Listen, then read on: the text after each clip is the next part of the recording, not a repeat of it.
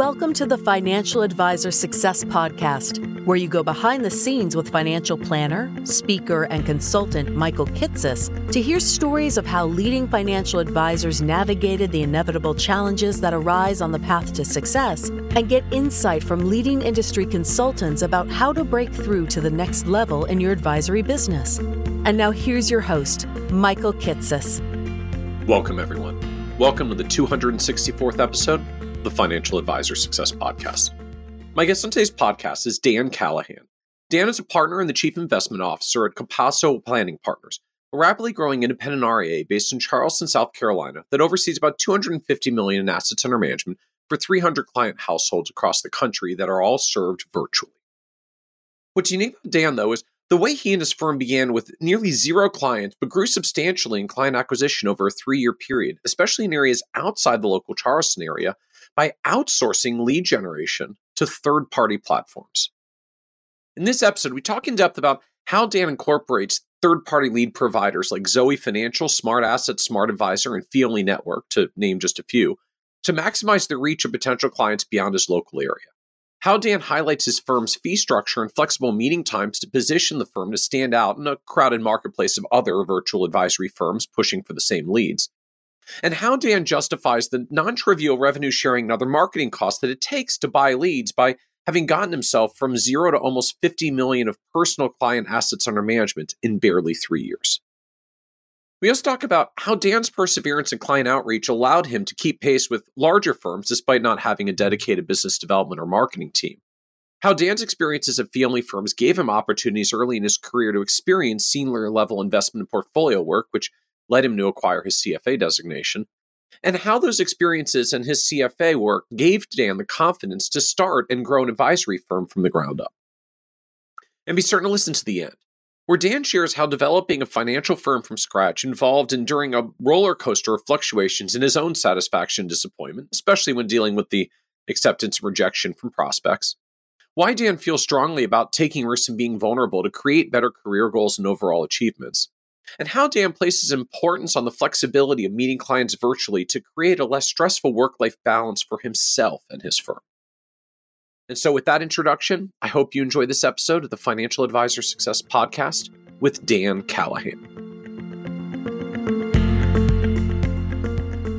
Welcome, Dan Callahan, to the Financial Advisor Success Podcast. Hey, Michael, thank you for having me. Very excited to be here. I really appreciate you joining us, Sam, and looking forward to the discussion around, I feel like it's the brutally challenging topic for anybody that, well, I was going to say that's starting the advisory business, but even when we've been in for a while, which is just business development, right? Like getting clients in a world where increasingly I find, most of us cut into the advice business because we want to give advice. We want to serve people. Not because we want to be prospecting and cold calling or networking or all the different things that we have to do to get to the clients to whom we can then give advice and get paid. And some of us are maybe just naturally wired or gifted towards business development and going through that process, but a lot of us are not, or at least it's not necessarily our favorite thing to do.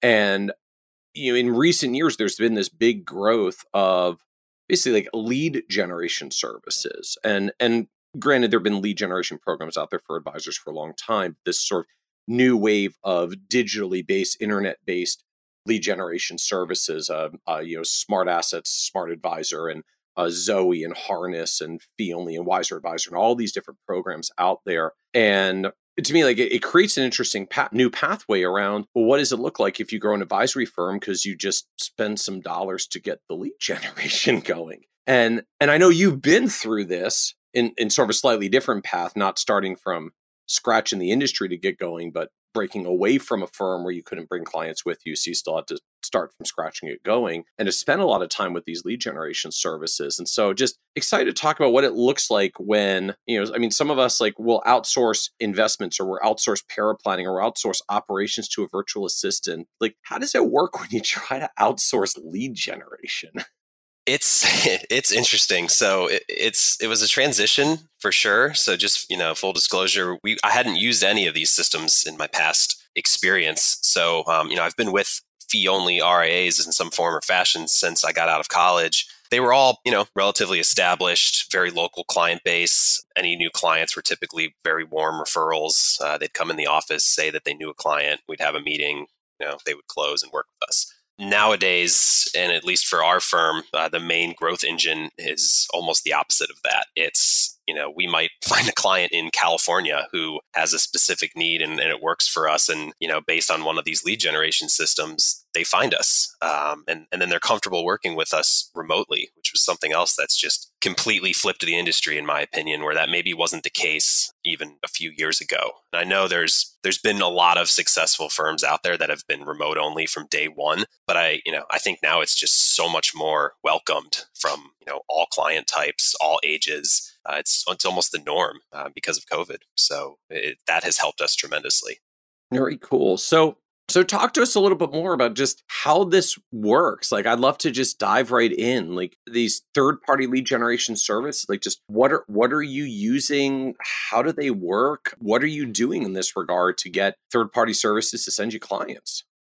Yeah. So Zoe Financial is kind of the main partner and the one that we have worked with the longest. So I'll kind of focus on them to start, because as you probably know, they all have a pretty different process. They all have a different, first of all, just they're all structured differently on how they get the leads, how they disseminate them to clients, to advisors. So with Zoe specifically, it all starts with a vetting process. You apply to get on the platform. It's a pretty tough process. They grill you on financial planning, investment process, philosophy, et cetera. And, they say they do 100 interviews and 5 advisors, get in from those interviews. So it is tough. Once you're in the door there, they do a really good job, in my opinion, of combining the personal element of what we do with their technology so that it's not just an algorithm that's matching some prospect to some advisor because of certain keywords. It's part that, and then it's part them knowing the advisors and knowing who might be a good fit and who has certain experience in different areas versus other advisors. So it's a really good combination of human and technology. And for us, it's been a really good fit because those prospects coming to us through the platform, we already know that they have certain needs that we might be a really good fit for. So it kind of takes the salesiness out of it, if you will. I don't feel like I'm going on a cold call when I jump on my introductory call with a new prospect. I know their name. I know, now I know like a full snapshot of their finances. I know exactly what they're looking for. I may even have notes from the Zoe team on how their discussion went with the prospects. So it just makes it really easy to kind of jump in there and learn a lot about them and have a really easy conversation right off the bat. All right, so I got a lot of questions about this, just you're framing it up. So it sounds like part of the process from Zoe's end is they do, we'll just call it for now, something on the internet that makes a stranger reach out, but they're not just funneling directly to you immediately and instantly. They're funneling to someone on the Zoe team, and someone on the Zoe team is taking the conversation, qualifying the prospect, understanding their situation, what they're looking for, and I guess drilling down a little bit further, like, they got a thing with stock options. You guys do work with stock options, so I'm going to call up Dan's firm in particular because I know his firm's good in this space. Like, it's that kind of stuff? It's that kind of matching? It is, yeah. So the prospect will typically get, in their case, 3 matches. So they'll fill out that information. Once they fill it out, someone from the Zoe team will reach out to them and try to get more information, have a conversation with them to help all of the advisors that they were matched with. And then they'll go through 3 interviews. So they'll have access to our calendar. They'll schedule an introductory call. There's really no friction there. They make it super easy to do that. They have access to our calendars as part of the onboarding process. So how does that actually just work in practice? Like, you make a Calendly link thing for them that they can access directly? That's right. So they'll be on my profile. They'll scroll down. If they like what they see, my calendar is integrated right there on that screen. And then they even have the choice of video or phone call. So, if they want to do a Zoom call, not only is our Calendly integrated there, but our Zoom kind of meeting room is integrated as well. So they'll click on a date, they'll pick a time. If they choose video, they immediately get kind of a welcome email from Zoe that copies the advisor and the prospect, tells them exactly when the call is, what to expect, kind of a rough agenda. And then we'll go one step further and just reach out as quickly as we can and just send them a nice introductory, good to meet you type email. And we look forward to talking with you Friday at 3 p.m. So I want to make sure I understand how the sequence works, though, because I know there are some other services out there, maybe we'll get to them in a moment, where just clients can look through a giant list or directory of advisors, and then if they find one they like, they can click on it and schedule a meeting, or click on it and go through the advisor's website and reach out and schedule a meeting there. So it sounds like that's happening in part through Zoe, because they've got their own directory of the advisors that qualify through the vetting to do the scheduling process. But then where does the phone call with the Zoe team fit into this? Like, prospect reaches out, talks to Zoe team, then Zoe gives them a directory of advisors, and then the clients pick off that directory. Like, just how does that sequence work? Yeah, great question. So my understanding is the prospect enters their information, they enter their email on their phone, and they get 3 matches of advisors that they can look at right away before they don't really have to talk to anybody at Zoe by that point if they don't want to. Once they enter that information, though, that typically triggers the Zoe team to reach out and just try to get in touch with them and learn as much information as they can. So it can happen without that part of the process, but I would say, typically they're in touch with the prospect right after they click that button, and then they help the advisors by just placing notes like, hey, this person already has their estate planning done. They're really just looking for, tax planning at the end of the year. And that stuff obviously is extremely helpful going into those phone calls.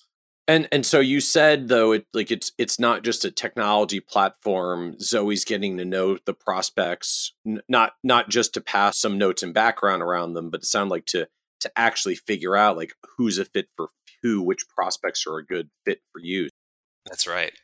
Oh, I guess I'm wondering, like, what kinds of things are they asking to figure out who's a good fit? And like, do you know, I mean, like, what are they doing to determine that you are a good fit? Because, a lot of us say, like, I can work with anybody who has at least X dollars. I'm a comprehensive financial planner. Like, I can work with anyone. So like, how is Zoe picking you for particular things, or like what types of referrals do you get from them in particular, and why? So I think what happens is if they are able to get a hold of the prospect, they have kind of a good list of questioning where it alerts them in a lot of different ways. So the obvious one would be if there's a very specific or like time sensitive item, like let's say they have incentive stock options and they need to make a decision by the end of the year, just as an example. Those are kind of the obvious ones. But as they get into that conversation, they'll start to pick up on other items as well. One really good example is just fee structure. So in part of that conversation, most times they can pick up right away, like if this person is more comfortable with an AUM fee structure, or usually the case is, they don't want an AUM fee structure. They want a flat fee. They want an hourly planner. They want a one-time assessment. 9 times out of 10, the prospects will say these things to Zoe. And the reason that I think they open up so much is because, technically Zoe is kind of an unbiased third party there. They just want you to hire a Zoe advisor. They're not necessarily pushing for one advisor versus the other. So the prospect feels kind of like they can open up a little more. Right. Zoe doesn't need you to pick any particular advisor. They just need you to pick an advisor. So the better the job they do creating a match that makes someone follow through and actually work with the advisor, the better it goes for Zoe. Exactly. So, the fee thing's a great example because obviously, there's no quicker way to kind of squash an introductory call than, throwing someone on there that clearly wants an hourly assessment, and you put them on a call with a firm that only does AUM and has a $500,000 minimum. Right. That call's going to last 10 minutes. Right. Well, and it's right. Obviously, it's frustrating for us as advisors as well to get leads. I mean, whether it's referrals or strangers off the internet or from a lead generation service where, I work on an AUM basis and I have a $500,000 minimum, and I get someone who has $50,000 and just wants to pay a flat planning fee. No knock to people who want that and need that. But like, if I'm an AUM advisor with a $500,000 minimum, that phone call is really not a good use of my time. Exactly. For all parties involved, right? And so the prospect gets frustrated, the advisor gets frustrated. So in my opinion, Zoe does a really good job of sorting that out at the beginning. And obviously, prospects don't call up and say, I'm an AUM prospect, or I'm a flat fee person, but I would love to pay me a percentage of my net worth and assets.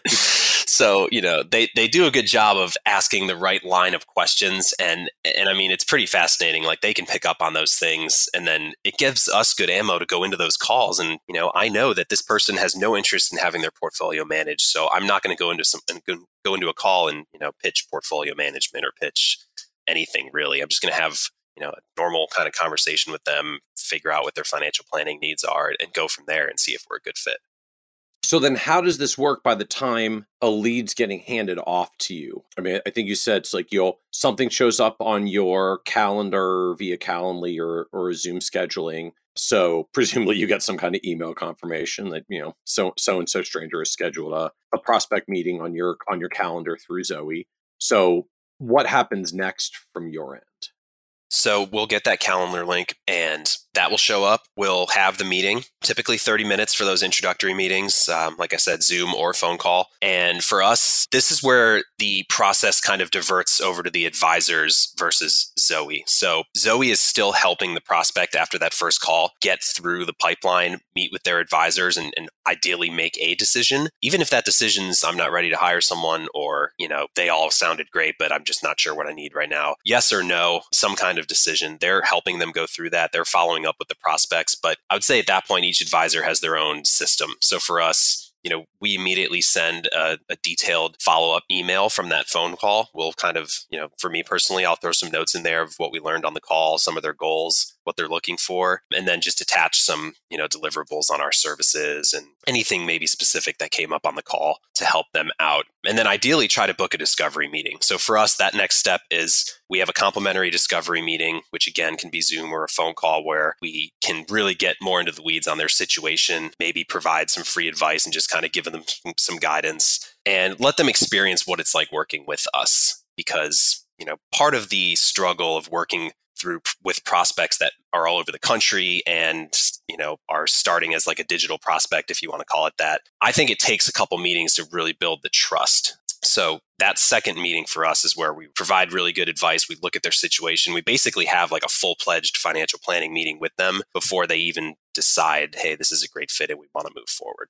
And so in the meantime, Zoe is also following up with them just to say, did you choose Dan? Did you choose one of the other two advisors we sent you? Did you want to talk to some other advisors because none of these are working with you and we have others that we can connect you with? Exactly. And just trying to nudge them or nurture them along. That's right. So again, it comes off, it's very unbiased. They're kind of lending the helping hand, getting them through the process to hopefully make a decision. And the best part about that is, so we have the kind of the portal on our end with Zoe and we see these notes, we input our notes after the calls. We'll get the alert 2 days after the call and it says, hey, I touched base with John and Susan. They loved your conversation. They have one more interview. They had this question and they'd like to book another time with you on this day. So a lot of times that comes from Zoe's reach out. Other times it comes from our reach out to the prospect. But it almost feels like they're kind of like a business development partner for us at that point because it helps us follow up with the clients because the pipeline can get pretty long and it's extremely helpful. And I'll tell you, the most helpful part about it for me is actually getting the feedback on the folks that don't hire us. So we'll have, because if they don't pick you and they tell Zoe that they didn't pick you, Zoe asks why, and then they tell you why. Exactly. There's so many times where we have a fantastic introductory call, get along great, perfect fit. It almost sounds like they're ready to hire us right then and there. And then for whatever reason, they may not. And in a lot of other systems, maybe you never even find out why not, or they kind of they ghost you or they just disappear, right? In this case, I feel like you usually don't get to find out why they didn't pick you, or if they do, at least to me, it's often pretty simple.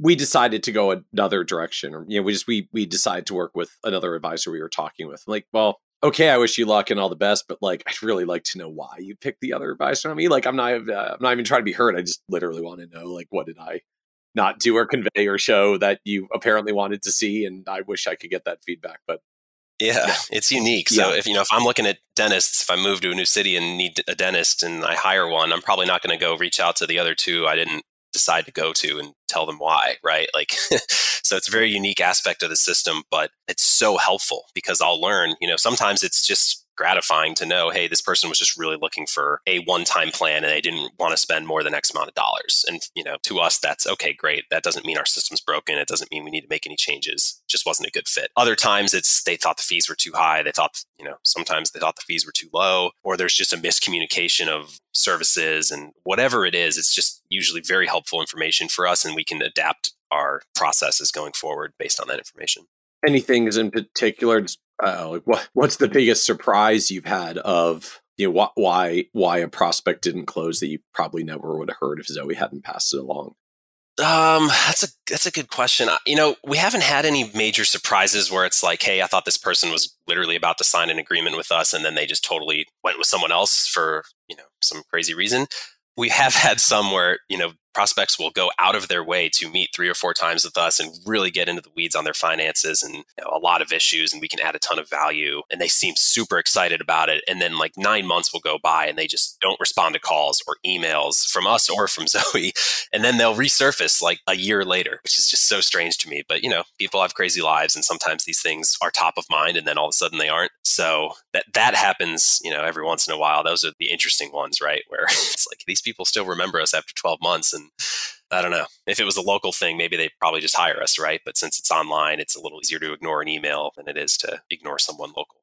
So as leads come through, is this just sort of the whole process? Like just at the end of the day, Zoe's queuing up prospects, they appear on your calendar, you do an approach call. Ideally, you get to do a second meeting for discovery. If that goes well, then either they move forward to become a client or they don't, and either they tell you or Zoe, and then just on the next, you're usually kind of to the end in 2 meetings, one way or the other. Typically, we'll have a few scenarios where it takes more than 2 meetings. But yeah, I would say after a good introductory call and a good discovery meeting, we usually know after that second meeting, they're going to hire us or they're not going to hire us or they're not going to do anything in action, as we would call it. So after that second meeting, we have a really clear idea there. And then the Zoe folks, tend to have the same idea.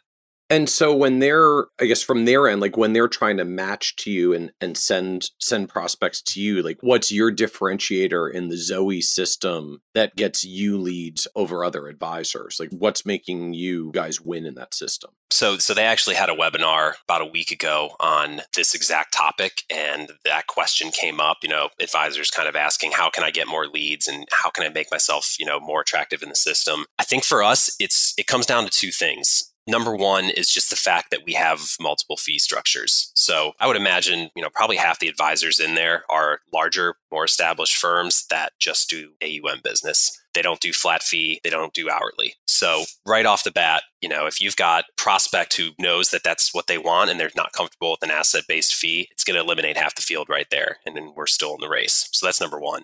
It doesn't have to be about whether AUM fees are better or worse, but just literally there will be some human beings who don't want them because some people don't want any particular model. So when you're different than the majority, then you carve out the majority the moment the prospect says, I only want this particular fee model. Exactly. And I will tell you, that's one of the shifts that I have seen in the industry in general in the last 2 years. I don't know if this is because of COVID and more remote firms, or if it's just my personal opinion. It's kind of the next generation of clients, like all the 20, 30, 40-year-olds that are starting to build wealth. But they're asking a lot of really good questions around fee structure and value. And it's just becoming a lot more well-known that the options are out there. So, I think years ago, people just kind of assumed most advisors were asset-based and, maybe commission-based and things like that. Now because of, XYPN and kind of the different marketing funnels out there, people know what flat fee is and advice only and, all the different iterations of it. But it's popular. It's very popular with the high income earners. It's very popular with engineers and software engineers and kind of the tech folks that we work with. It just fits nicely and they like it a lot. So just offering that is a huge advantage for us. And so then you said there's a second factor as well. So what else is differentiating for you in the Zoe system? The second one is the flexibility. So the fact that we're kind of a young, nimble, growing firm, we do a lot of meetings at night. We do a lot of meetings on weekends. We try to cater that to our clients as much as possible. And honestly, that's something I learned when I joined Charlie. He kind of taught me that right off the bat. And that was something he was doing already that I thought works really well. So if you think about it, we're working with most of our clients are still in accumulation phase. So they're still working. Maybe a 2 p.m. meeting on a Thursday, regardless of if it's remote or not, it may not be super convenient for them, right? So we do a lot of 6, 7 p.m. meetings. After the kids go down, they'll want to do a meeting at 8:30 or 9 and just do a quick planning call. We'll do weekends for some of our folks that are just working a lot during the week and they're burnout. They don't want to talk about financial planning on a Tuesday night, so they'll do it on Saturday morning. So the fact that we offer that is also a major asset because prospects will mention those types of things in those introductory calls, and they'll mention those things to Zoe, and then immediately our firm will kind of pop up in the race there. Well, at the same time, right, I find it striking, just think about, for how many advisory firms have lead generation or contact or, schedule a meeting with us forms on their website and may not have realized that they're losing a significant portion of prospects just because they didn't have an option for 9 p.m. 1 or 2 evenings a week and a 10 a.m. Saturday morning slot. And that's to say, I think on our Calendly still, like I'm pretty sure weekends are blocked off on there, but we make it very clear on our profile that, just ask us and we can typically accommodate nights and weekends. All right. So you at least don't want to just sacrifice nights and weekends by default, but you at least put it out there as a way to differentiate. Right. And I think a lot of advisors might hear that and it might just scare them, like their calendars are going to start filling up. In reality, it's not like I have meetings every single night and every single weekend. It just tends to be, there's a small subset of clients that it works really well for. And, our 4 or 5 meetings a year with that one client will just happen on Saturdays and it's convenient for them. So it works on both ends. But I'm struck at the same time as you're describing like what's differentiating you in the Zoe system. These aren't like radically, massively different things than other advisory firms. Like just one thing that matters to a client that is a differentiator. Like, could you just charge me $5,000 and not 1% of $500,000? Or just would you be open to meeting with me on a weeknight? And suddenly, like, that's what determines that you get the lead versus some other firm that could turn into be a very valuable client in the long run. I completely agree. There is absolutely nothing from like a fee structure or service level that we're doing that other firms can't do. We have very high service. We try to keep our client count as low as possible and try to make sure none of our advisors have, like 100 clients that they're working with. Other than that, it's not rocket science as far as being available on nights and weekends, in my opinion. It's just those little things go a long way. And when someone's interviewing 2 or 3 firms and 2 firms don't do that, or they're just very hung up on the AUM piece with the fee structure, then it just immediately places us in an advantageous spot. Well, it just makes the point, right? In a very crowded marketplace, you just need something that you show up differently on that matters to at least some subset of clients, right? I'm sure it goes beyond him, but I had at least first heard this from Mark Tibergien, who had made the point around just like being competitive with your advisory firm. Like, you don't have to be better at everything you do. You just have to match the market everything you do, except for one thing that you do differently or better than everyone else. Like, you just need one thing that you can hang your hat on and you can win an incremental amount of business opportunities. And in a crowded marketplace with 120 million households in the US, like, it really doesn't sometimes take the hugest thing to show up differently, right? As you're saying, just, we'll also charge you the fee as a fee and not a percentage of your assets that adds up to the same fee. Or, we'll just have flexibility to meet with you on nights and weekends is sometimes all it takes to incrementally stand out in the crowded marketplace. It's pretty incredible to me how I feel like the industry is stuck in a few places, and I think fee structure is one of them. So, it's not to say that, I think all fee structures have a purpose and they fit certain people. Certainly we have plenty of AUM clients where they would never want to manage their own assets. They don't know how, they beg us to because they don't want to. So that's a good fit. But at the same time, if I'm talking to a prospect who's been a DIYer their whole life and they have Vanguard, and, if I can still work with that person and I don't have to do the hard sell on, you have to transfer all your accounts and you have to do that all on day one before we do any planning with you, then, it just makes it so much easier to work with a larger subset of people. Well, and I've long maintained around this, like, even in the context of different fee models, like, it's not necessarily an A versus B, like, AUM fees will die and flat fees will dominate them. Like, I am very, very bullish on flat fee models and subscription models and the rest, but it's a different strokes for different folks thing. Like, it's just there's clients with a lot of different preferences, and when we almost all only show up with one model, anybody who's doing anything different suddenly wins a lot of incremental business. Like, we've seen that from some of the advice only firms that are growing very rapidly, and we see it in XY Planning Network on advisors doing subscription fees as well. Like, just the fact that you can talk to a prospect and have them say, like, wow, I've never even talked to another advisor that would work with me that way, because everyone else requires I buy their products or I give them my portfolio. That anyone who wants something different, suddenly you might be the only advisor they talk to that does that, which means you have a very good chance of winning. Exactly. And it makes the conversation easier. I mean, I've always had trouble, again, before joining Charlie here, I didn't really have tons of business development responsibilities in any of my past roles. It was mostly portfolio management, investment operations, things like that, financial planning, of course. But having to have the conversation and just being able to make it easy for people to work with us has been extremely helpful. So I don't have to have this great call and then at the end of it tell someone, yeah, that all sounds great. And if you want that, move all your accounts over and that's the only way we'll work you. And oh, by the way, you better have $750,000 in assets under management, like all these kind of terms that the prospects, don't even really know what they mean. And it just provides negative connotations to them at the end of that call. So just avoiding that entire conversation and just keeping it about the client and making sure we're a good fit is the key, in my opinion. So just what does this add up to at the end of the day? Like just when you go through all this, I mean, how many leads are you actually getting from Zoe? Like how often do they close? How many are turning into clients? Like just what's all this adding up to at the end of the day? Let's see. So I'll start with the leads portion of it. So on the profile, you have a choice of how you want to filter your leads. So I believe it's by income and by assets, which the prospects will input when they do their profile. So, I mean, theoretically, when we started, I had basically turned those down to the bottom. I was just curious, like, okay, let's see what this looks like. It's a lot. You get your week fills up fast with prospect calls. I've had weeks where I've had what? Like how many? Multiple in a day and maybe 10 plus in a week, depending on the settings. Last Friday, I had 4. So last Friday, all through Zoe Financial, I had 4 introductory calls with brand new prospects that found us because of that website. And right now, my profile settings are higher on there just to kind of reduce the lead flow a little bit because as you're probably well aware, we're onboarding a lot of clients right now as a newer firm that's growing very fast. So we're sort of in that tuck-in process with a large portion of our client base, which takes up a ton of time. So I've reduced mine, but we have new advisors with us that are still on that lower end. And, their calendars are full every single week with calls with prospective clients.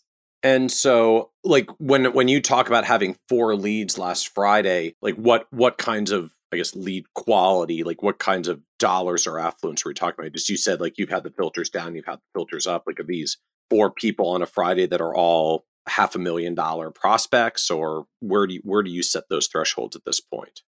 This particular day, all of them were, so net worth wise, all above 2.5 million, I think. One of them was 6 million. Income, these were all higher income folks. So I think the lowest was, there was a retiree on there with lower income, but the folks that were still working were all above like 325, 350. At least that's what they put in the profile. So obviously those are kind of round numbers that they just input. All right. So like those are big numbers. I mean, that's a lot of dollars. And so I'm guessing then like, you can have 10 plus in a big week. I'm going to guess that's not every week, but it sounds like this is like 20 to 30 leads a month kind of thing that's flowing through. It easily can be, depending on the settings. We just brought on a new CFP. He's been working with us in a paraplanning role, but he's also, building kind of his little book of clients, if you will. He's younger. He's based in Austin, Texas, which is obviously a hot spot for the country right now. He started working with clients independently, I think maybe not even a year ago with us, and he's already getting close to the point where he needs to slow the lead flow down, if that tells you anything. So he's had a ton of appointments. He's had a lot of success in closing these leads, and because of that, now he's onboarding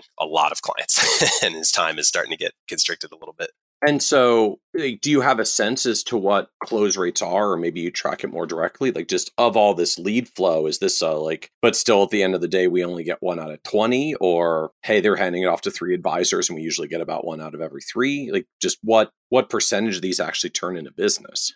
So at the end of the day, I think it works out to be about 30%. So like 3 out of 10 end up being clients. Now, that number is really hard to quantify for a couple reasons. Number one, there's a lot of people in that, the 7 of the 10 that just don't make any decision. So it's not really like they're not hiring us and we didn't do our job or couldn't close them. They didn't hire anybody. Right. It's like, it's not that you lost, nobody won. Right. So, those folks don't hire anybody. They meet 3 advisors. They like what they hear, but they just don't do anything. There's some folks in there where, this is pretty rare, but you'll have kind of the no call, no show every once in a while where you have an appointment on the calendar and they don't answer. That is extremely rare. That maybe happens once a month these days. And then typically we get them back on the calendar anyway. So that's maybe a small subset. And then there's, a few of them where we have a great conversation and they go with another firm. And it's, the firm was local, like the other advisor better, whatever that means, they'll go with the other firm. So, it's a tough number to just look at it and say, okay, we're only closing 3 out of 10, which some people might think is fantastic and others might think is not great. Well, I mean, relative to Zoe just makes things appear on your calendar and, right? Like rough math, 20 to 30 leads a month can be 6 to 9 new clients a month. And so just you're answering your phone and Zoe's making 6 to 9 new clients a month appear. And the part I always go back to of why it's just in tremendous value for us is every single one of these people are people we would have never found without them. So without the SEO, without the marketing arm, without Zoe's outreach, without the algorithm, these people never find Capasso planning partners, right? So it's pretty incredible from that standpoint. And so I guess I'm just wondering, like, what are typical, fees or assets for these clients? Because it sounds like you do some of each, but just, right, I think there's a perception out there that, well, it's only going to be like the little clients at the end of the day. No one comes with sizable portfolios through the internet to give you their life savings. I mean, just like, is it actually adding up that way? Like what kinds of fees or assets or revenue flows do you see if you might be getting a half a dozen new clients a month? So to answer the first part of that question, we do have a lot of really good AUM clients from this service. So one of my larger clients came from it, $10 million plus in AUM, all through this system, through one person. We have a lot of other, 1 million, 2 million, 3 million comprehensive AUM type clients through the system. I'd say it's probably 70-30 on like flat fee AUM. So again, where I feel we have an advantage is we can go into that conversation with the person who thinks that they want a flat fee and they're not comfortable with AUM. And, we don't even talk about AUM. We just kind of figure out what's best for them and move forward and try to attach a reasonable fee to that. So that 70-30, just to be clear, that's 70 on the flat fee side, 30 on the AUM side. So the majority of the folks that you're closing are on the flat fee side. That's right. If I had to guess, those are rough numbers. Which it sounds like isn't necessarily like because AUM is dying or anything, but just because literally the way you show up differently in Zoe is you have non-AUM options, and so you get a disproportionate number of the non-AUM flat fee inquiries in the first place. Exactly. What I have found in the process is, clients or prospects typically, they either really don't understand or know any of the fee structures, and it's just kind of a start from scratch conversation, or they are familiar with it and they know that they want flat fee or advice only or hourly or something like that. Pretty rare to get someone that's, gung-ho on, I want AUM, I don't want flat fee for whatever reason. So typically, if they know what they want, it tends to be on the flat fee side. That's no problem for us. So we're happy to talk with those folks. And so then, the kind of key part to all this at the end of the day, like, what is this cost? What do you pay to Zoe to, just have half a dozen new clients show up on your doorstep every month?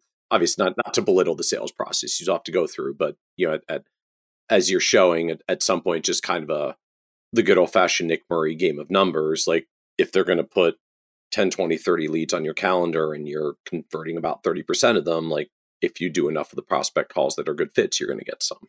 Exactly. So up front, and I'll mention this just because so many of their competitors have different pricing models. So I think it's good just for apples to apples. There's no cost up front for us to be on the platform. So we're not paying for the leads, so to speak, up front. No one gets paid until the advisor actually starts working with a client, which once again is helpful in aligning, Zoe's interests with the prospective client. So they're not getting paid to introduce them to us. They're not getting paid to.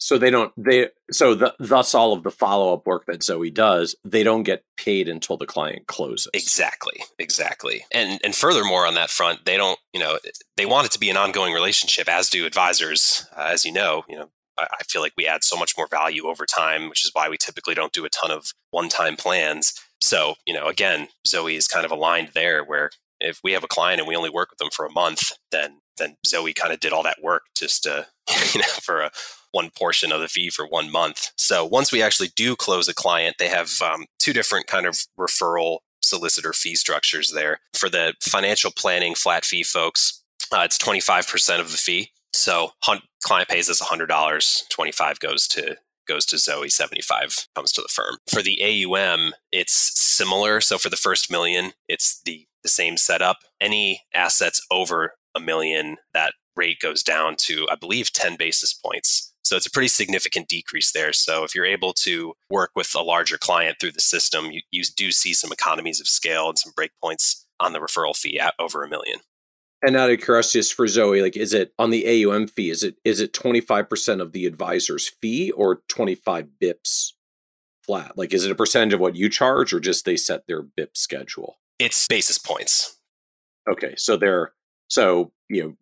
duly noted for advisors that have, if you have below average fees, that 25 bips is going to gobble up more of your fee. If you have a higher fee, it's going to gobble up less because Zoe's fee is fixed. The challenge for lower cost advisors is, it costs them a higher percentage of their fee to do the business development. I guess the flip side, at least for Zoe, is Zoe then has no incentive to send clients to high fee advisors, which they would if they charged a percentage, right? If it was a percentage, like, so basically if we send all the money, if we send all the prospects to the advisors with the highest fee schedules, we get 25% of a higher number, and then we make more money, and then they would actually not want to refer to the low cost advisors. So it's the good news of it is it lets Zoe be neutral in who they send to, and just, as an advisor, you have to bear in mind that business development and marketing is part of your cost structure when you set your fees.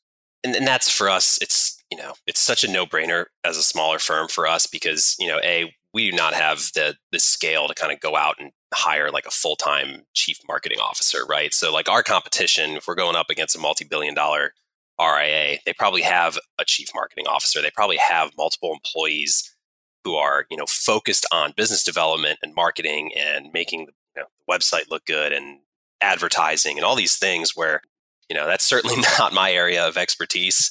Certainly not Charlie's. We're financial planners, we're investment managers. We're not, marketing geniuses. So I'm happy to hand that off and kind of let them do that for us as a partner. And then, we just kind of get plugged in to do what we do best. Well, and it strikes me just at the end of the day, this is basically the same fee structure that a lot of the RIA custodians have had for their referral networks for a long, long time. Like about 25% for the business development has been out there for a while. I mean, I'm thinking back even to just when I got started originally in the life insurance world. The old saying was there are finders, binders, minders, and grinders. The finders did the prospecting, the binders got the sale, the grinders did the planning work, and the minders serviced the clients in the long run.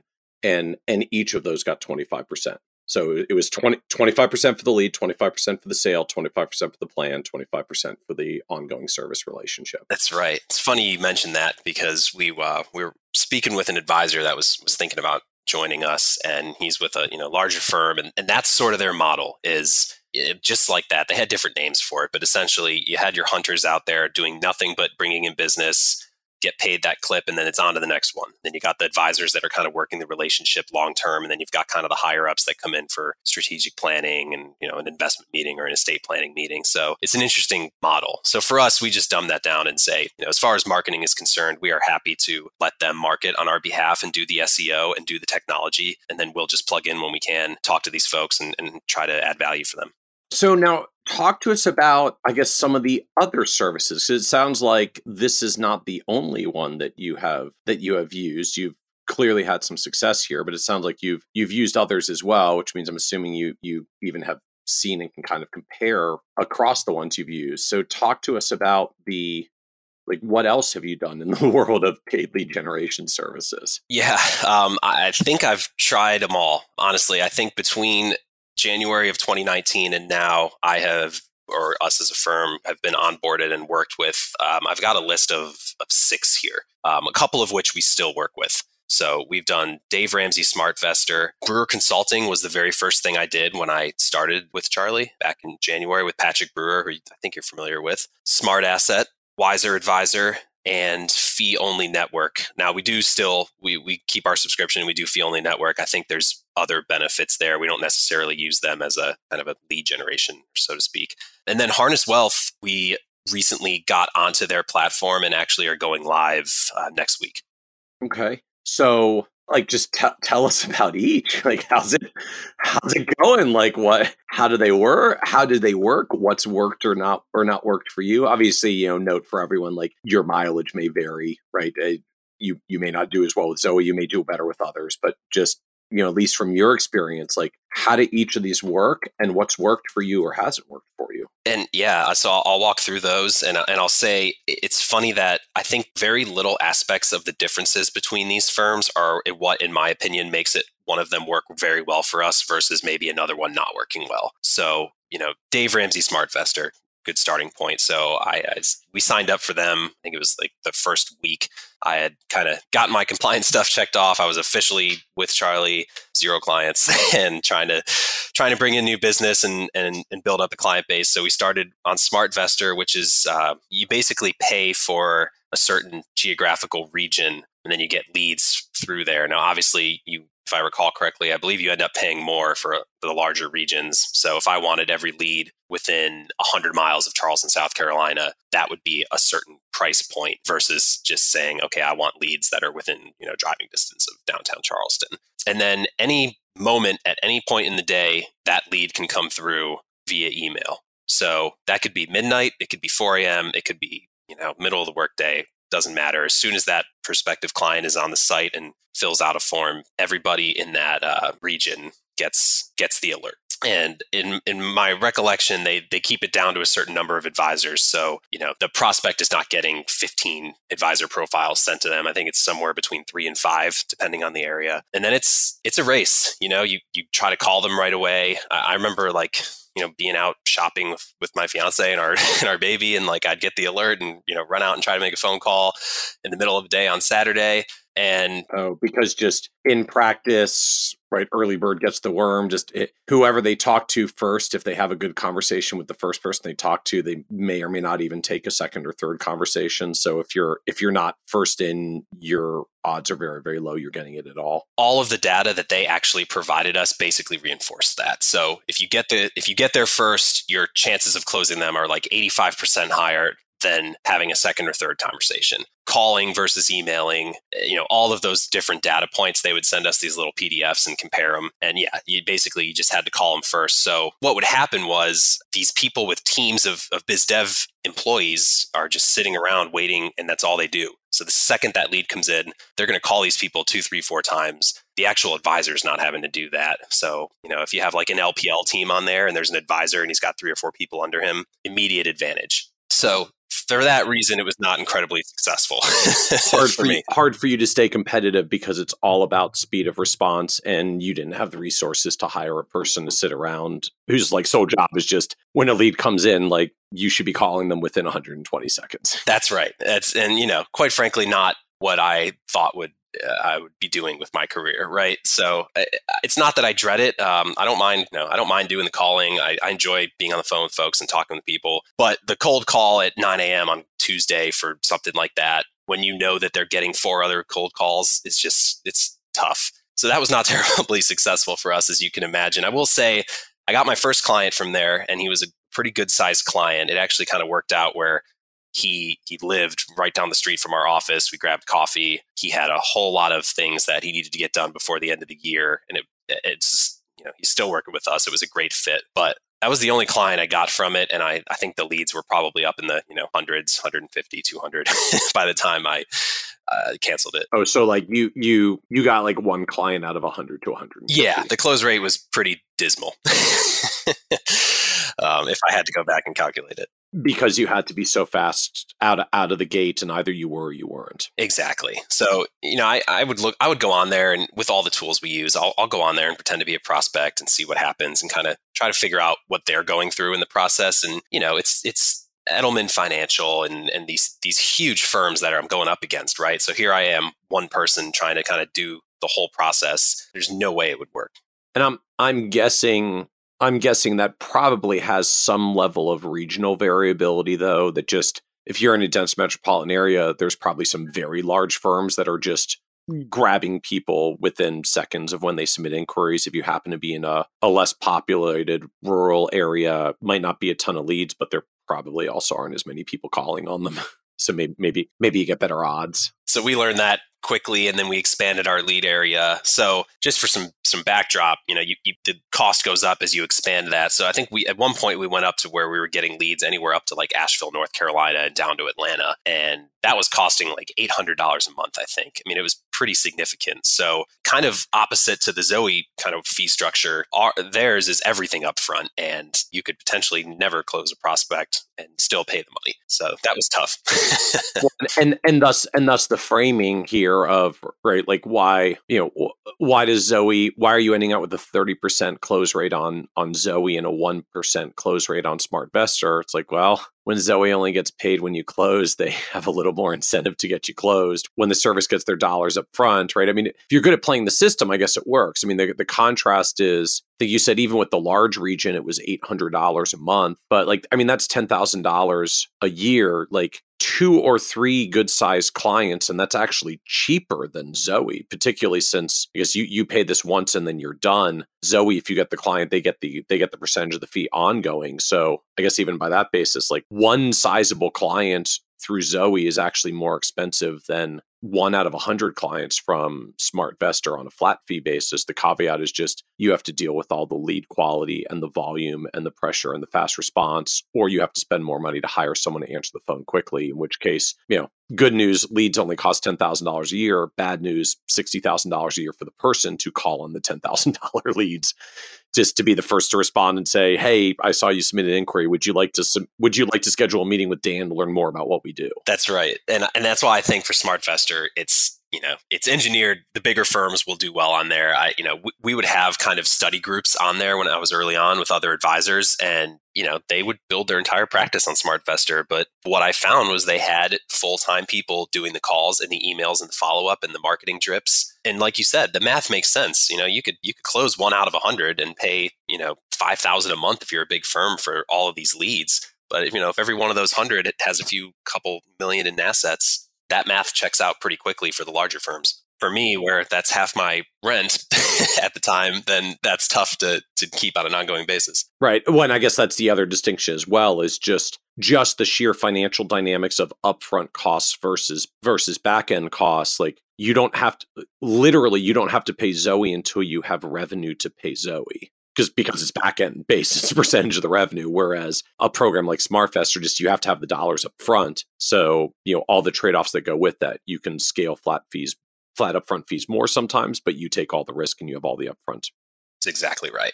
So, for those reasons, again, I think a lot of firms do very well on there. For us, I guess I should say for me specifically, it was not a great fit. Brewer Consulting. So that was probably the first marketing or any, I wouldn't call them lead generation, but that was a marketing piece that I did from the start and put kind of considerable capital in to just get up and running, get my LinkedIn up and running, get, any kind of marketing channel and, white papers and all that kind of stuff going so I could start automating those processes. Because again, I didn't have a team under me to kind of offload those things to. So they were helpful. I would say, again, the cost was a little prohibitive at the time for me. We were doing Facebook ads. There was a monthly cost for them. I was going to say, just what did they do?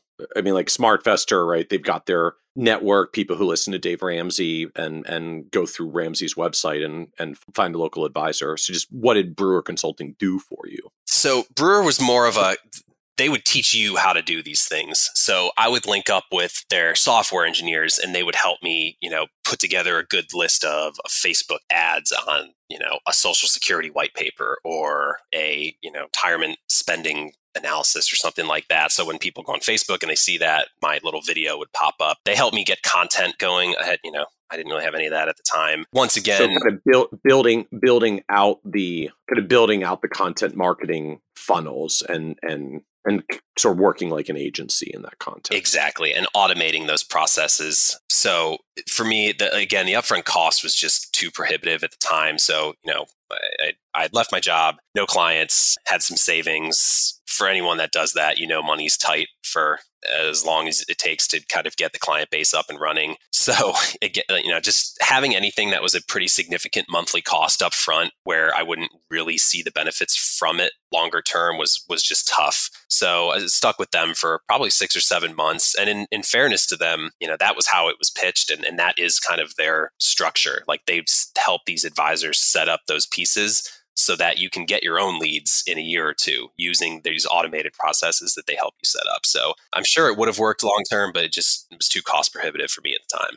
And what kind of cost was it? I don't remember the exact amounts, but it was, a significant monthly cost just to kind of be in the system and have their professionals helping you. And then some of the one-off items that they would recommend also had their own additional costs. So, the Facebook was a good example. Obviously, it costs money to go on there and kind of set up an ad structure and things like that. So that was additive to their cost as well. That's where I kind of had to pump the brakes and say, okay, I see the value here. And if I had the endless piggy bank, I would happily do it. But I hadn't seen any prospective clients from it after 7 months. And it was just way too cost prohibitive for me. Okay. So just one of those, I've long preached it, just even having lived the business of building out, content marketing platform, right? Building out through blogging, it takes a lot of time. It takes a lot of time for nurturing before it starts really moving. And so, yeah, I get it. Like, the Brewer system might have a good, a good humming return as your Facebook pixel gets attuned and your retargeting starts ramping up and you refine who you're going after with seminars or webinars or whatever you're doing. But that could take you 6 months or 12 months or longer before the system's really humming. In the meantime, there's a cost to pay marketing professionals to get that up and running for you. That's exactly right. So, long term, and I saw it work for other advisors that had been with them longer. So, there's one guy in particular I still follow on LinkedIn. He's out in California. He works with biotech guys. And, he has this whole system set up where he puts he puts great content up on estate planning and asset protection for anyone going through a major biotech liquidity event. And, it works for a lot of reasons and he keeps it consistent. So all of that was kind of from the Brewer system and it works well. But I just didn't have the wherewithal or the funds to stick it out at that time.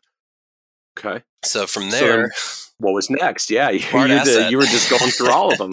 So Smart Asset was next. So Smart Asset's Smart Advisor program. That's right. Smart. Yeah, I think at the time it was called Smart Asset. I guess Smart Advisor now, and then Wiser Advisor. I kind of jumped onto both of those at the same time. So now, again, this is like a third fee structure I'd been introduced to, where you pay up front, but you pay per lead and you can pay based on the type of leads you want. So you can only say, I want the $1 million plus leads, which cost more, but theoretically you get less of them. So, there's that route. You can kind of go the whole way and say, I want to get every lead, and including the ones that might cost $50 a lead up to the ones that might cost $750 a lead. So, and was that actually typical cost? Like cost could be anywhere in that range? Yeah. I'm sure it's changed in the last year or so, but at the time, I believe that was, might have been $125 or $150 for a smaller-ish lead, like someone with $200K in assets and, minimal income. And I think it was up to $750 or higher for like a multi-million-dollar lead. And really all that means is the person put that on their profile. And that's where that number comes from. Kind of a common theme there. It's less competition. So someone plugs all that information in, goes out, you'll have, I think, 3 advisors that get it in the area. Same type of competition with SmartVestor. So I'm going up against, Edelman Financial and their army of planners and biz dev people. It's a race to the phone. So, as soon as you get that lead, you got to call them and be the first one in the door. And the stats that I saw on that side were probably even more convincing that you had to be the first one. So a lot of times, like, they just wouldn't even respond to the second or third person. And the thing that got me about all of these we've talked about so far, with exception to Brewer Consulting, because it's not really a lead gen, is you still go into that call and it's a cold call, right? You're calling these people out of the blue. They may or may not have even seen this email that has your profile in it. They could have been filling out, a mortgage calculator or something else and clicked on a few buttons and, oh, here we go. There's an advisor match. Like, that was my experience when I would actually get any of these people on the phone. So a lot of times it's complete shock that you're calling. It's complete cold call. Very fortunate to have another discussion with them, regardless of how good the call goes. So, that part of it was frustrating too, where you pay for a lead, you get them on the phone. That's, a win. But then it's just, you immediately realize it's probably not a good fit, or it's just really tough to move them forward in the process. And again, like I'm thinking in the math overall. I mean, just if I'm, if I'm paying whatever is $200 for a decent sized lead, and I've got to talk to 20 or 30 of them to get one client, like I still at the end of the day may only be out $5,000 or $6,000 in leads, and if I get one good client, like I can make that back immediately, and still long term, I guess pay less than Zoe, right? Like a $1 million client to Zoe is going to cost me $2,500 a year as long as the client's with me. If that client's with me for a long term, I could literally pay tens of thousands of dollars to Zoe, but I gotta take all the bad leads to get to the good ones. I've got lower close rates, faster time pressure, all those dynamics that you were highlighting before come right back into play. I mean, again, that's just part of the trade-off. So if you've got the dollars up front and you're ready to do the hustle or hire someone to do the hustle, you're probably more profitable by playing this game and winning it. But you have to play the game and win it with upfront commitments. Exactly. And again, I don't mind being on the phone. I love, I love meeting with clients. I love having those conversations, but the cold call aspect, I think everyone could admit it's not the most fun thing in the world. So when your success kind of makes or breaks on the cold call from the start, it's just a tough place to be when you've got minimal clients and you're kind of counting every penny as because I would have days where I'm in the office and, I go to the bathroom and I come back and I have 3 emails and it's, 3 different leads from Smart Asset, which is great. But even in like that 2-minute time span, I'm already not the first person to call them. And, that might be like $1,000 on the credit card that day, just from paying for the leads up front. So that's also just really tough in the early days. Now for a big firm, like you said, that math can work out really quickly. If I'm a large firm and I've got a 5-person business development team, like I just tell all of them not go to the bathroom at the same time. And I send that email to a shared email address that all of them use. And like someone's going to see it within 30 seconds and pick up the phone. And they have all those metrics, like they have to call that lead within 30 seconds or I'm sure they get dinged. And, it's just a completely different league from where I was operating at the time. So that was Smart Advisor. So then you said you also tried out Wiser Advisor. That's right. Very similar to Smart Asset. So you pay up front, you get the leads. Slight improvements with Wiser Advisor where you tend to know a little bit more about the prospect before you talk to them. So you at least know they were looking for estate planning advice. They were looking for tax planning advice. Like that was part of their input system. So I would get the email, I'd get the lead, and I knew that at least going into the call. So I could say, hey, I saw you were looking for estate planning. We certainly help with that and kind of go down that rabbit hole. So slight improvements, but again, it's still a cold call. It's still a cold email. And if you're not first, then there's no chance. So similarly to Smart Asset, that was a tough one for me. The lead flow there was not as high. So I actually kept my profile active on there until pretty recently. I think like earlier this year, I finally turned it off. But yeah, that was the success there. And I don't think we actually brought in a single client from there in the year or so that we were on the platform. And like pricing similar, just pay per lead and similar kinds of costs to what Smart Advisor was charging? That's right. Yep. You would pay per lead. And if I recall correctly, you could choose like the different tiers of leads that you wanted. You'd get a lead alert. You get the name and email and phone number and best time to call. And then it shows a category of what they were looking for, which, in our case, it just said financial advisors. So nothing too informative there. You'd get their location down to like a city and zip code, size of current portfolio with very vague kind of brackets. So this one says 1 to 3 million. What do you need help with? Financial planning and investments. And then there's an additional details field that the prospect can fill out if they want to. So some would fill that out more detailed, others just leave it blank. And that's it. So once you get that, the second it comes in, you got to jump on the phone and try to give them a call as soon as you can. And then what about fee-only network?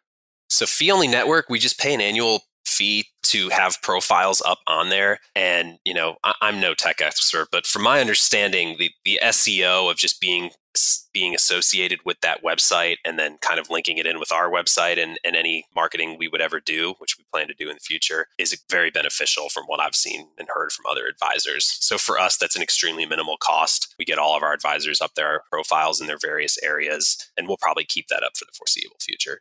And what's the cost for fee-only network? I say like for the full year, maybe $600 or so for the profile. Okay. Oh, so like very, very different pricing costs than the others. $696 for at the time we were setting up 3 profiles. For 3 profiles. So yep, 200 something per bucks. profile. Yep. For the year. So very cost friendly there. But again, and they are the first ones to say this. I don't think of them as a lead gen service. They do have, I believe, like a Find It Advisor site or portion on their website, but we see them really just as a benefit from an SEO standpoint. And it just in practice, have you gotten any leads from them? Like that, has it shown up with any? We got one. It was actually kind of funny. We signed up and I didn't know we were live on the website yet. Like we hadn't even paid our invoice yet. They set up our profiles and then we ironically like got a lead that afternoon. And then, obviously we signed up the next day and it was fine, but it was kind of funny because we got that email and I'm like, oh, I guess that's what that looks like. Did it close? It did not. Oh. I wish. Would have been such a great success story. I know. 1 for 1. And I think the last one that you had mentioned was Harness Wealth. That's right. That's the newest one for us. So we've been doing the onboarding process. They had a, very strict and lengthy due diligence process that we worked through, made it on the platform. So my understanding there, we actually reached out to them last year. And at the time we were too small from an asset-based standpoint, didn't have enough clients and all that kind of thing. I reached out a few months ago and just let them know we've had this trajectory of growth. We now have advisors in some hotspots that clientele may appreciate. And we do a lot of flat fee planning. So I think that was the piece that they were happy to hear about because I think they work with a lot of very large AUM focused firms. So once again, there was a huge need there for these people going on. They have, liquidity events coming up. They are a tech employee for an upcoming IPO company. They don't have AUM to manage. So that eliminates those folks. And maybe they don't want to pay some really, really high flat fee right out of the gate. So we fit in nicely there where, our minimums are probably a lot smaller than some of those firms. And hopefully, we'll have the same success there that we're seeing on Zoe. And pricing wise, how does cost work for getting leads or getting clients? Very similar to Zoe, no upfront costs, and then just the 25% of the as like the referral solicitor fee for an ongoing client that we're working with. So it'll just come down to you'll see whether they can produce similar lead quality and similar flow, but you're not at risk unless they can actually make it happen. That's right. And again, I see it as a great fit for us because they have that similar structure where they have the team in place to kind of court. I think they call it like the concierge, but they court the prospect through the entire process. So we get plugged in once we get matched, and then they're incentivized to help that person make a decision one way or the other, just like the Zoe Financial folks are.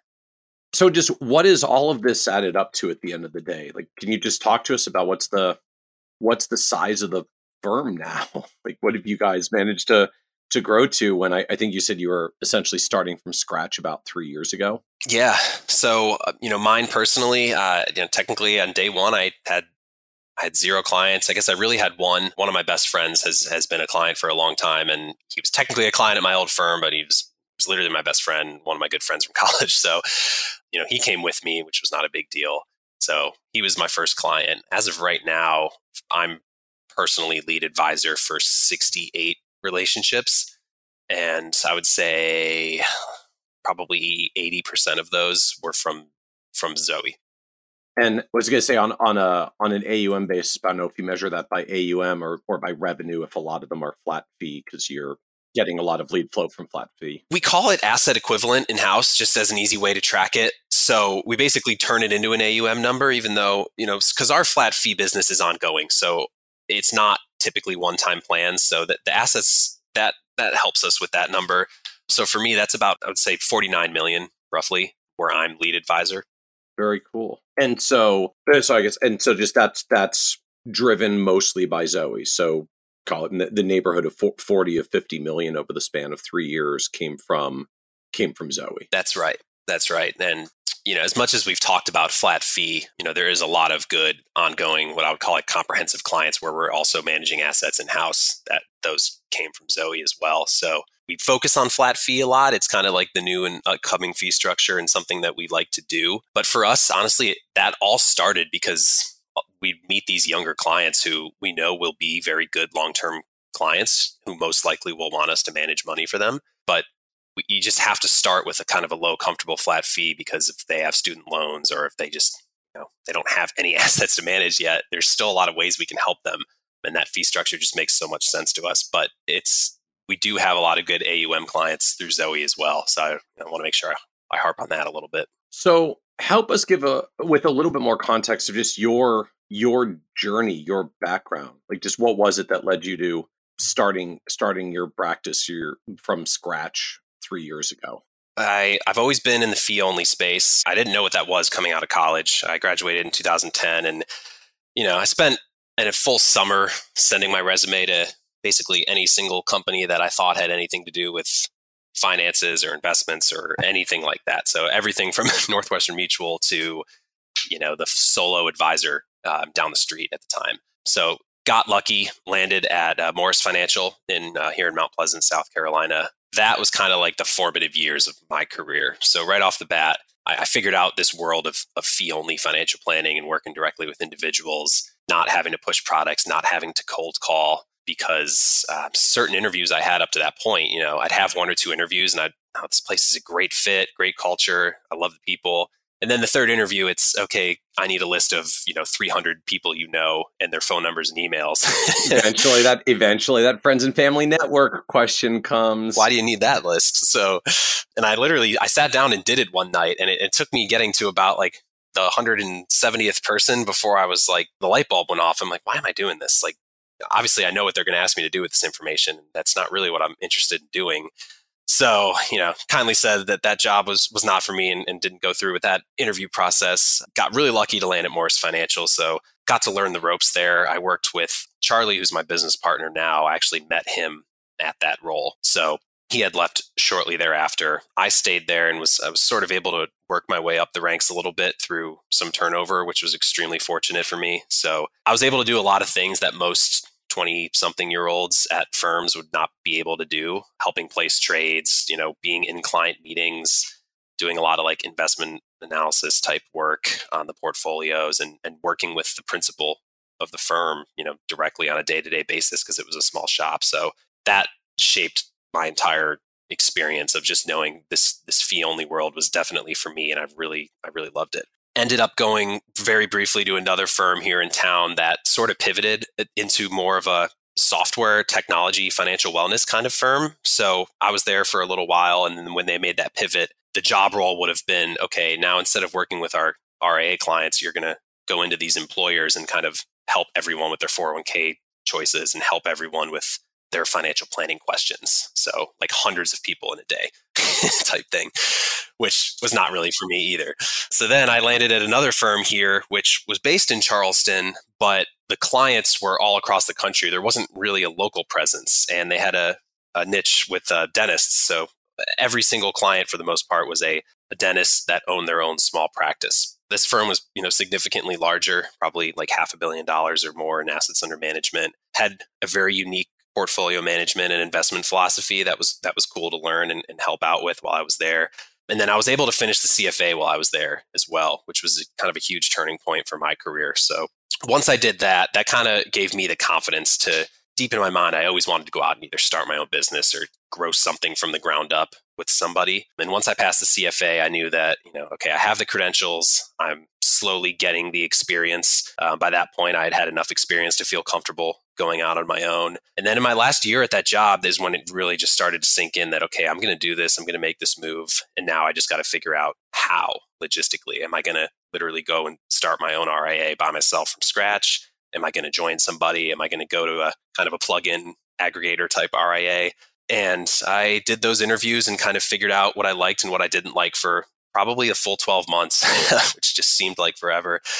I just came back to Charlie, who had kind of courted me through this entire process. And I realized it was, it just made so much sense to link up with him. He was growing really fast. He needed to hire people. Our expertise, he's a really good CFP, one of the brightest financial planners I know. And then, I could come in with the CFA and be a good complement there. It just worked out perfectly. So I finally made the decision to do it, and I never looked back from that point. So I guess the challenge and the caveat was you were at a firm that was in its own niche with dentists who was bringing people in through the dentist niche, which wasn't your thing. So if you were leaving and starting over, like you had to literally leave and start over. Yeah, and I felt like so that firm had been through a chaotic kind of transition succession plan before I got there. So there was an older founder. Most of the clients in the firm were his friends and his longtime clients. He sold the firm for whatever reason. It was a very long, drawn out kind of succession to the new owner. I worked with the new owner, and even despite the size of the firm, there was 4 employees. It was the owner, it was myself, and we had an operations associate and an administrative assistant.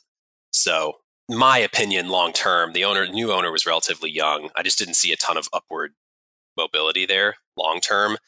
There wasn't new clients coming into the door all the time. It was a pretty established client base. Most of them were, getting close to, if not already retired, selling their practices, getting into withdrawal mode. So, I spent almost 4 years there, but I just didn't think the long term was a good fit for me at that point. And I just needed a little more freedom and kind of flexibility to work with clients the way I wanted to, and kind of, start something that I could just have buy-in with and be, really happy to do every single day. And working with, dentists across the country for whatever reason just wasn't putting a huge smile on my face when I woke up every morning.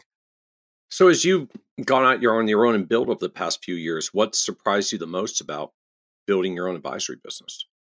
I would say just the ups and the downs, which everyone talks about, but I just don't know if you really can figure it out until you've done it yourself. Is just, one day can literally be like the greatest, happiest day. Just, I guess, as any business owner can see, I might sign a great client, have 2 really good meetings, have a client who's just super thankful to work with us.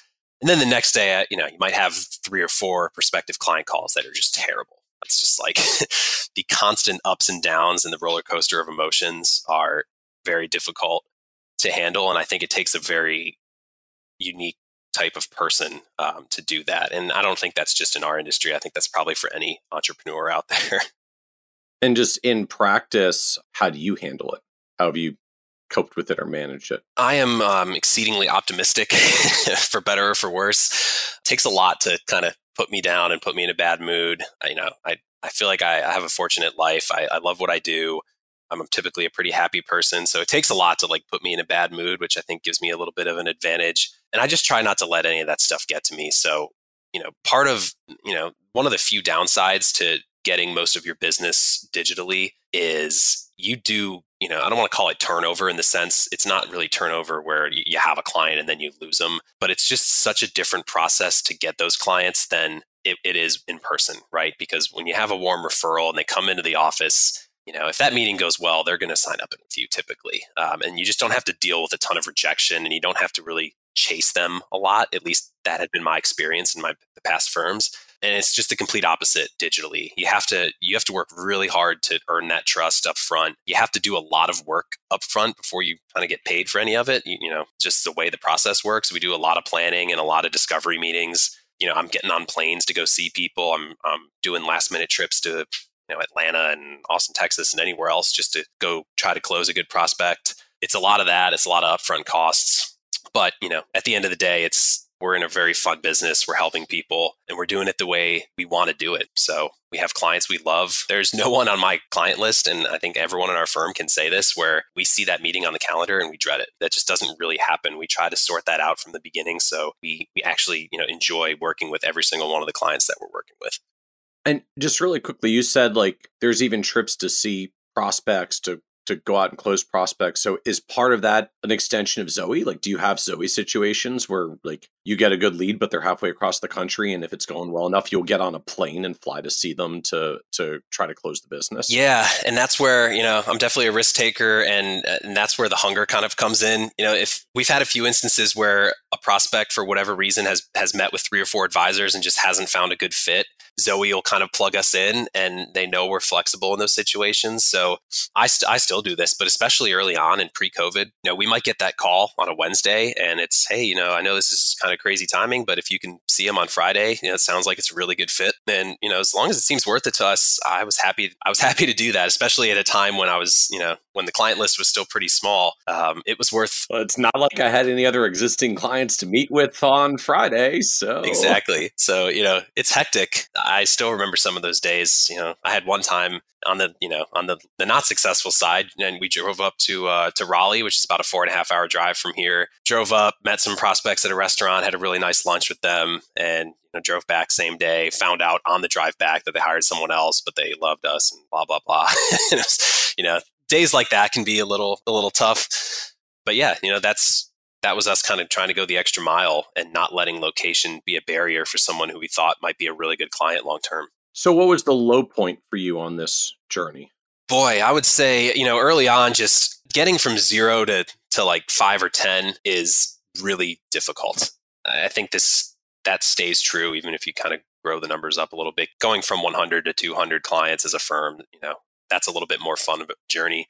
Getting from 0 to 10 is really tough because every time you get the no or you don't close someone you think's a good fit, it hurts. You don't have that many clients and you think you can grab somebody, start counting that as revenue, and you start saying, okay, this is going, this is starting to go well. And then, they don't sign on for whatever reason. You're back to square one. That part is extremely difficult. And then just the timing. I can't stress this enough, but I just see so many ebbs and flows with how these things work. And obviously COVID was probably the largest ebb and flow, where there was 3 months there where not one person across the country really wanted to talk about their finances with anybody. Everyone was just sitting tight, kind of doing nothing. So, that was early on in the journey for us. And that was a scary time for me personally. And thankfully, once the market started to rebound and people got a little more comfortable talking about financial planning, it was like the floodgates just opened up and the calendar was full for 2 straight months with prospective clients. So just being able to survive those ebbs and flows and just know that, even if times are tough, there will be that good day or that good week where you might sign 2 clients in a day, right? And then you go a month or 2 and you don't have a ton of success. Then it happens again. And that's kind of what my journey has been like up to this point. Anything you wish you'd done differently? Like, just as you look back at how it's gone, and like, what do you know now you wish you could tell you from a couple of years ago as you're getting ready to take the leap? Yeah, it would be easy for me to look back and look at all the money I spent on some of those programs we talked about and think of it as kind of a sunk cost. And, in a way it might be because, on paper, I didn't get a ton of clients or have a ton of success in any of those programs. But I think what those programs did was open up my mindset to how this kind of digital client acquisition could work. And I had not experienced anything like that in my prior work with any of the firms we were working with. So it was a completely new concept. So I kind of credit it in a way to opening me up to the Zoe Financials of the world and saying, okay, this can literally build our practice. It has, and not just with clients. Like we've literally added advisors in places in the country, and we've gone out on a limb to do that because we're that confident that they will have constant pipeline of kind of local prospective clients through Zoe. So it's transformed not just clients I'm working with on a lead advisor type basis, but us as a company. That's why you go on our website and there's 14 profiles there now instead of 2. So what advice would you give younger, newer advisors who are getting started, getting launched?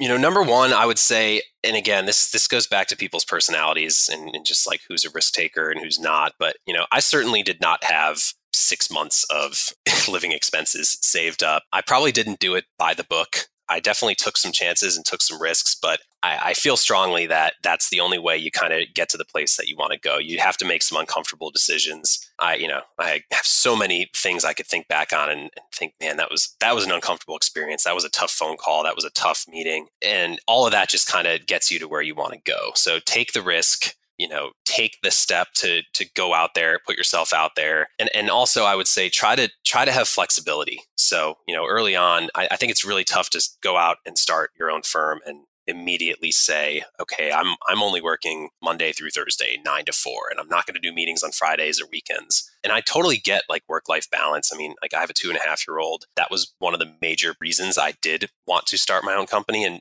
have the flexibility there. Ironically, I work way more now than I ever have at any point in my career, but I have the ability to, be with him in the mornings and go home and walk the dog at 2:00 if I have to, and just have a more flexible schedule, versus if I was kind kind of an employee at a larger firm where I would just be working the firm hours and, it'd be a much more kind of corporate experience. So go out there and take that risk and take that chance and just be confident that it will get you to where you want to go as long as you put in the work to get there. So what comes next for you as you're closing in on 50 million of asset equivalent and 68 client relationships, which usually starts making it pretty busy from just a volume of clients to service? So right now, literally as we speak, we're trying to shift the firm a little bit where before it was basically Charlie kind of working with his clients and me working with my clients, and same for some of the other advisors that have joined us. As we grow, we know that that's not a very, at least in our minds, not a super sustainable model. So we're trying to get a little bit more of a team-oriented approach where we're going to have different kind of expert areas. I'll be plugged in as sort of a CIO investment focused role with a lot of the clients of the firm, not just the ones I'm working with directly. Basically going down that route. So building it out a little more traditionally where we're going to, we just brought on a paraplanner, which was a huge pain point for us until recently. When you're onboarding 30 new clients in a couple months, just getting the data into MoneyGuide Pro and eMoney can take hours. So we finally have a good paraplanner that we brought on last week, and it's making such a difference. I mean, it saves me hours every single day, and same with all of our other advisors. So just little additions like that is in the near term, and just trying to make this a scalable business so that we can continue to service clients the way we like to and be really personable and flexible, which is the reason we've gotten to this point, and not abandon that just because we get larger. So as we wrap up, this is a podcast about success. And one of the themes that always comes up is just the word success means different things to different people. And so you're on this wonderful path for success for the firm and incredibly rapid growth with the next generation of lead generation tools that are out there. So like the business is doing very well and successful. But how are you defining success for yourself at this point?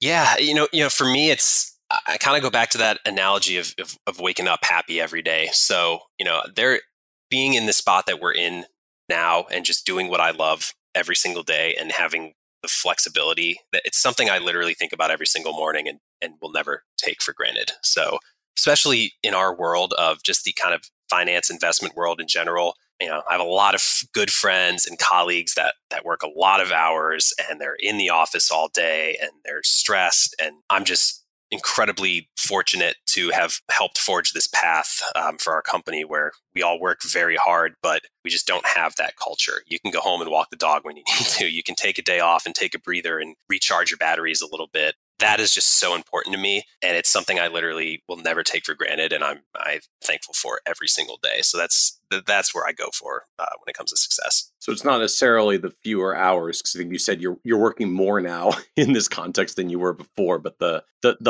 flexibility of the hours if there are going to be more of them. That's right. Typical night for me, we put Kingston down and, the computers open up and, I'm working on the couch for a couple hours and, same thing early in the morning, 6, 7 a.m. We're working a lot more. It's flexible. So we're scheduling so much easier and just, being with my family and, being able to have somewhat of a life outside of the office I'm just extremely thankful for that. Well, very cool. I love it. Thank you so much, Dan, for joining us on the Financial Advisor Success Podcast. This is great. Thank you so much for having me. I hope this is helpful for any of the advisors out there.